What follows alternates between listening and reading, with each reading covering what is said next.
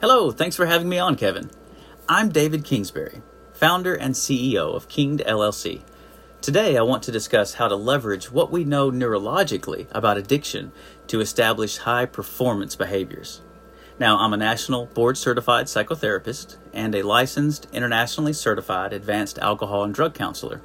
I'm also a burnout coach and behavioral health consultant who trains professionals for maximum emotional and cognitive fitness, amplifying their chances of success. You can learn more about me at dkkingd.com or just search Kingd LLC. That's Kinged LLC on Google.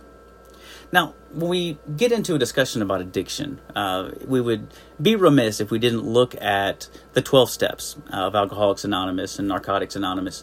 They've been around a long time, and there's a reason for that. It's because they're effective and they bring about change. But why do they bring about this change? There's not a magic underneath that. What it is it helps people to shift their perspective and to reorient their life focus through spiritual principles. So for each step, there is embedded within that step a principle of living that, if followed, and you stack one on top of the other, it will begin to change the way one lives their life. So for example, step one is we admitted we were powerless over alcohol or drugs, that our lives had become unmanageable. And the principle here is surrender.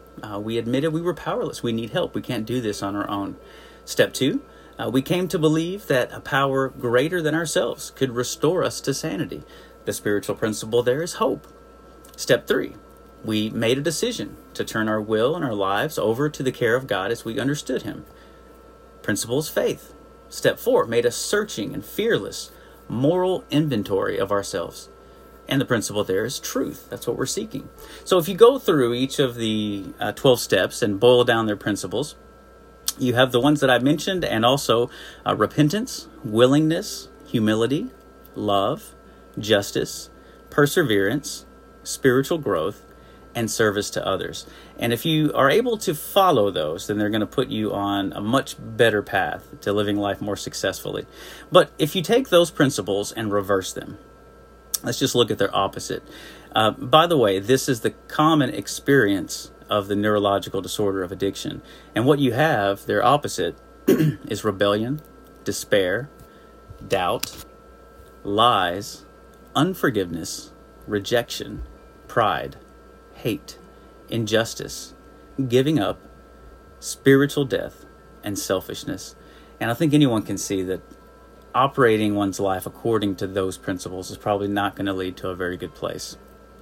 Now, we know that addiction is a neurological disease due to positron emission tomography scans that show fast dopamine increases in the limbic system, and that correlates with the level of subjective high that someone might experience. And as well as we've observed changes in not only brain chemistry, but also brain structure after chronic drug use due to chemical poisoning damage that has occurred.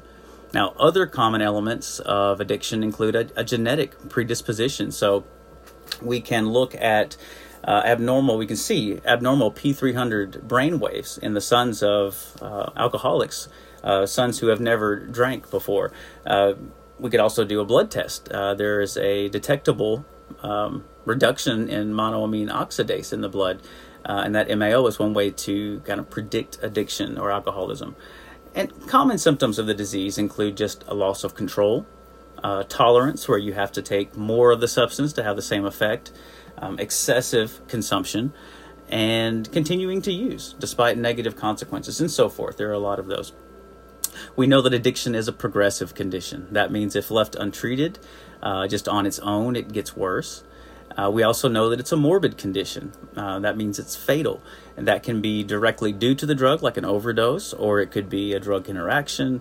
It could be a health condition that's developed as a result of drug use, heart problems, liver problems, or it could be as a result of a lifestyle, drug deal gone wrong, so to speak. And so addiction tends to be progressive. It tends to be morbid. It includes compulsive behaviors. It spreads like a cancer until it encompasses all areas of a person's life. And when we look at those areas, we're looking at what I call the need reduction model of addiction. The main elements of a person is the biological, psychological, social, and spiritual. And so in each of those areas, there's a problem with as it concerns addiction. So biologically, when someone uses, as the drug wears off, they experience withdrawal symptoms. So they want to use again. They're trying to meet the need of not experiencing the withdrawal. But when they use again, then it's got them in a trap. So they're in that cycle. Psychologically, very similar. A lot of times people will use substances to self-medicate distressing emotions, grief or anger or anxiety. And the drug helps. But then when the drug begins to wear off, the distressing emotions return, so they have to use again. They're in another trap.